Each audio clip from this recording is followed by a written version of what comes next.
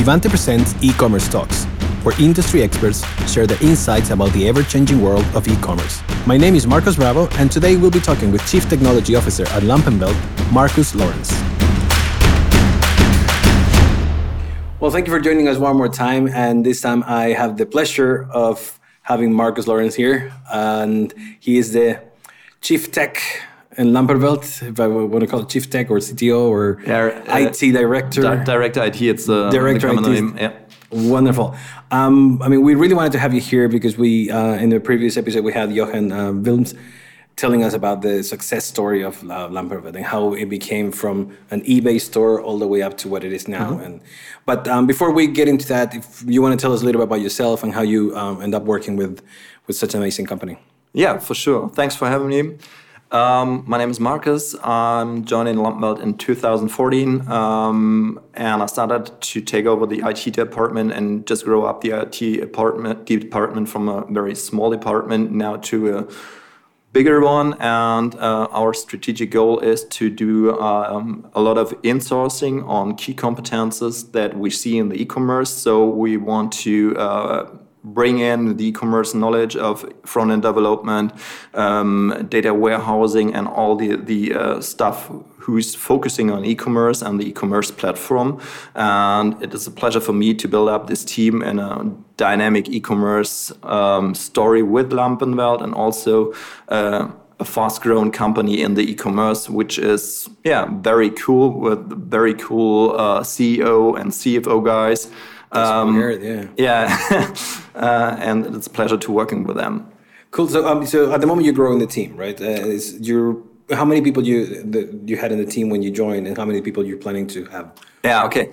So when I joined Lampenwelt, we started with 3 people, which is not very much. Yeah, absolutely. Now we are approximately 30 people, and our plan is to grow up the team just to get more competences in-house. Especially for front-end tasks, back-end tasks, and what's very close to the e-commerce front-end view or the customer view. Cool. And if we look at the story of Lampenwelt, and if people miss our previous episode, we know that it was in '99 that it started, which is an eBay shop, right? Yeah, exactly. Thomas, our CEO and founder, founded Lampenwelt in the garage.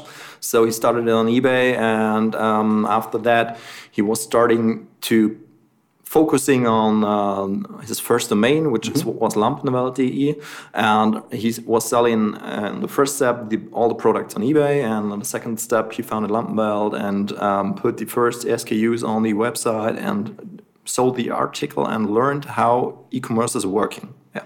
So one of the things that happened with a lot of companies is probably what happened also with Lampenwelt. It's like you guys took huge growth, but then around 2016, when you actually were there already, you have to figure out ways to keep growing. Because everything has a top, right? No solution is it goes up forever. Yeah. So for you, what was the process? How you try to figure out to evolve the platform or to improve the platform? Good question. Basically, we did a kind of settlement. So as we saw how the company was growing, we headed up in the right direction, I think so, just to settle and stabilize all platforms on the e-commerce side, on the back-end side, and do some strategic decisions what we are going to do next. And we was focusing on the Magento project, just to settle all the stuff we had done in the past. And now we are preparing for the next moves, just to go up over 100 million of revenues and just to go in some new markets. Because I was looking at your numbers before, and they're very, very impressive. It's pun intended, but it's brilliant. And looking at the way you guys have been growing and the way you guys are doing things, looking at the whole ecosystem of e-commerce, how do you see the smaller companies competing with this fast or massive growth that you guys have? How do you see companies adapting into the challenges of getting at the level of Lampenwelt? Well, basically, my point of view is that every company learns from each other, and you see something going on the market, and so you're adapting from the bigger e-commerce players, maybe the smaller ones adapt them also, or Lampenwelt stuff. And I think, or in my perspective, the key challenge is to decouple all systems strictly down and focusing on what they're doing. Just build no monolithic structure like we did it in the past. Focusing on service architecture so that you're much more flexible in the front end, or just add new services in the back end to keep up scaling, and also to have the chance to replace one system by another without breaking the whole ecosystem. That's good. I mean, there's something we'll be talking on the show, which is moving from monolithic to microservices. And regarding to that, I mean, not just that specific change, but the evolution of e-commerce. I mean, we think of things like monolithic to microservices. But what else? How do you see the future of e-commerce in specific? Like, what will have to happen next? So for the next growth stage, or for the next growth wave, if you want to call it. Okay. So just to get it 100% clear, you mean it on a technical on the complete tech side? Like what will be the next things that we should have in our hands to keep growing and keep advancing? Okay, I think the main thing is that that we as an e-commerce pure player have to focus on front-end capabilities and just put a little bit aside the back-end stuff, because in the front end we do our revenue with our customers, and if we want to grow up with our customers, we have to have a back-end which is just playing in the background, who do the standard and commodity stuff. And for me as a director IT, it is important to focus our employees on the right things, which is the front end. So all the parts we've done in the past, like back-end hosting, also front-end hosting, is not a task I want to have in the future. So our teams should do just focusing on writing code and deploying to somewhere, and focus other teams or other players on the market just to host this code and to run this code on a platform. And I mean, when you were talking about growing the team, I mean, we've seen that it's a worldwide issue to find the right talent, to find people who knows what it takes to get to the next stage. Yeah. How are you guys facing that? Like, how is the process for you guys to find the right people? To be honest, the process was really hard. So, my opinion, you can't do any compromises on a strategic position. So if you have a team lead who's not working, also in the current situation of the employee market, you have to do the right decision. So no compromises on strategic levels, or no compromises on team lead level. That's my personal view on that, which is basically very hard in the actual situation. But we learned that if we do the right decision on the personal side, they keep up, or they are, how should I explain it? They commit.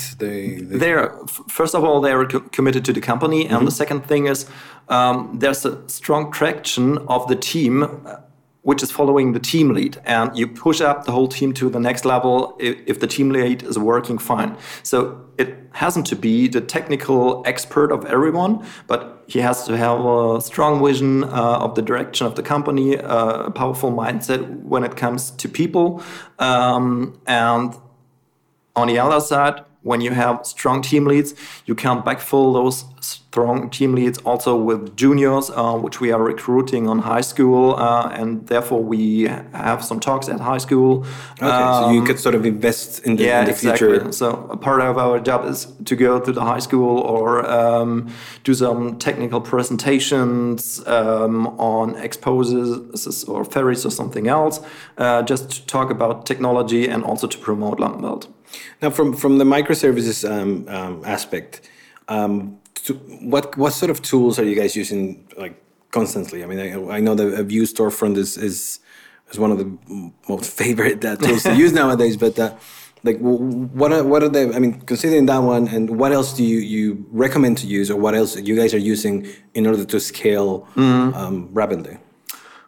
I don't know if it's this decision on the right tool, but I would say that it's more the decision on the right way. So, if you are going to decoupling your infrastructure, it doesn't matter if you're using Kafka or Nuts or something else to decouple the infrastructure and go into a microservice architecture. It's more than you should do, focusing on the way to do it, and just using microservices or microservice-oriented architecture to following this part. So if you do it later on with tool A or tool B, I don't know if it defines the how should I explain the results. The results, exactly, yeah.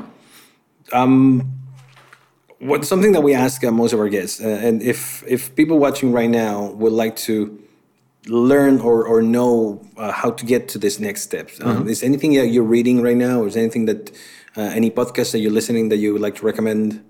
Yeah, we had some awesome podcasts in Germany, which I personally am following. The one podcast I can recommend it's called Kassenzone in Germany. There's another one which is called Digital Compact, which is a little bit broader on this page, on this point of view.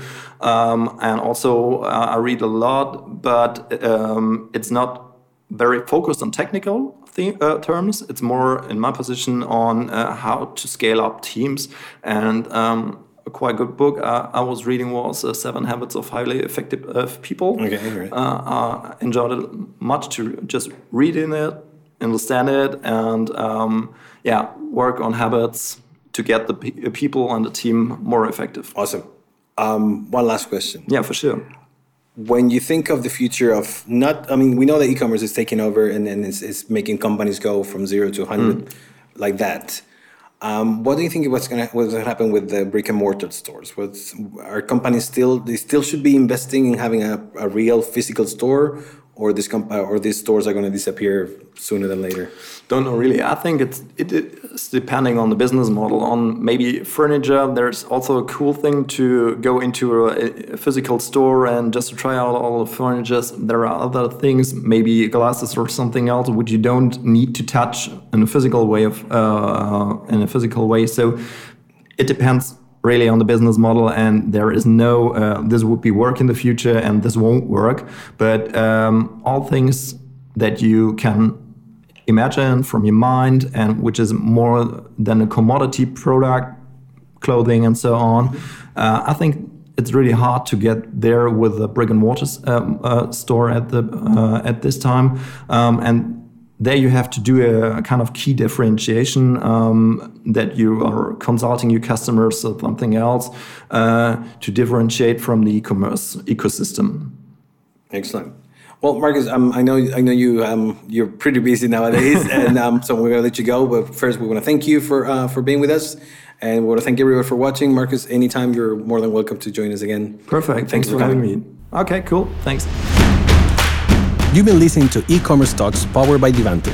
Subscribe and review our podcast on iTunes, or just visit devante.com/talks. Thank you for listening. My name is Marcus Bravo, and see you in the next episode.